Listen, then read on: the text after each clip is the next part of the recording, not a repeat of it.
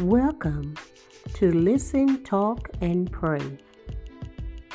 Today's teaching, Know When Not to Quit.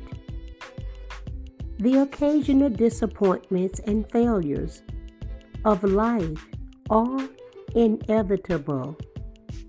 Such setbacks are simply the price we must pay for our willingness to take risks as we follow our dreams.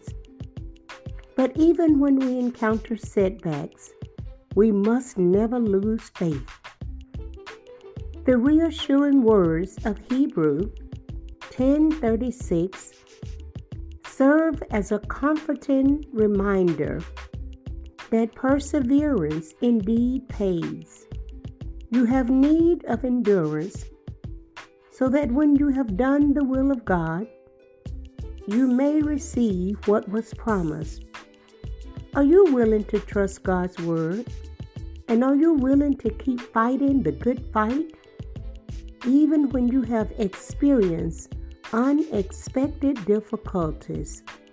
If so, you may soon be surprised at the creative ways that God finds to help determined people just like you. People who possess the wisdom and the courage to persevere. I close.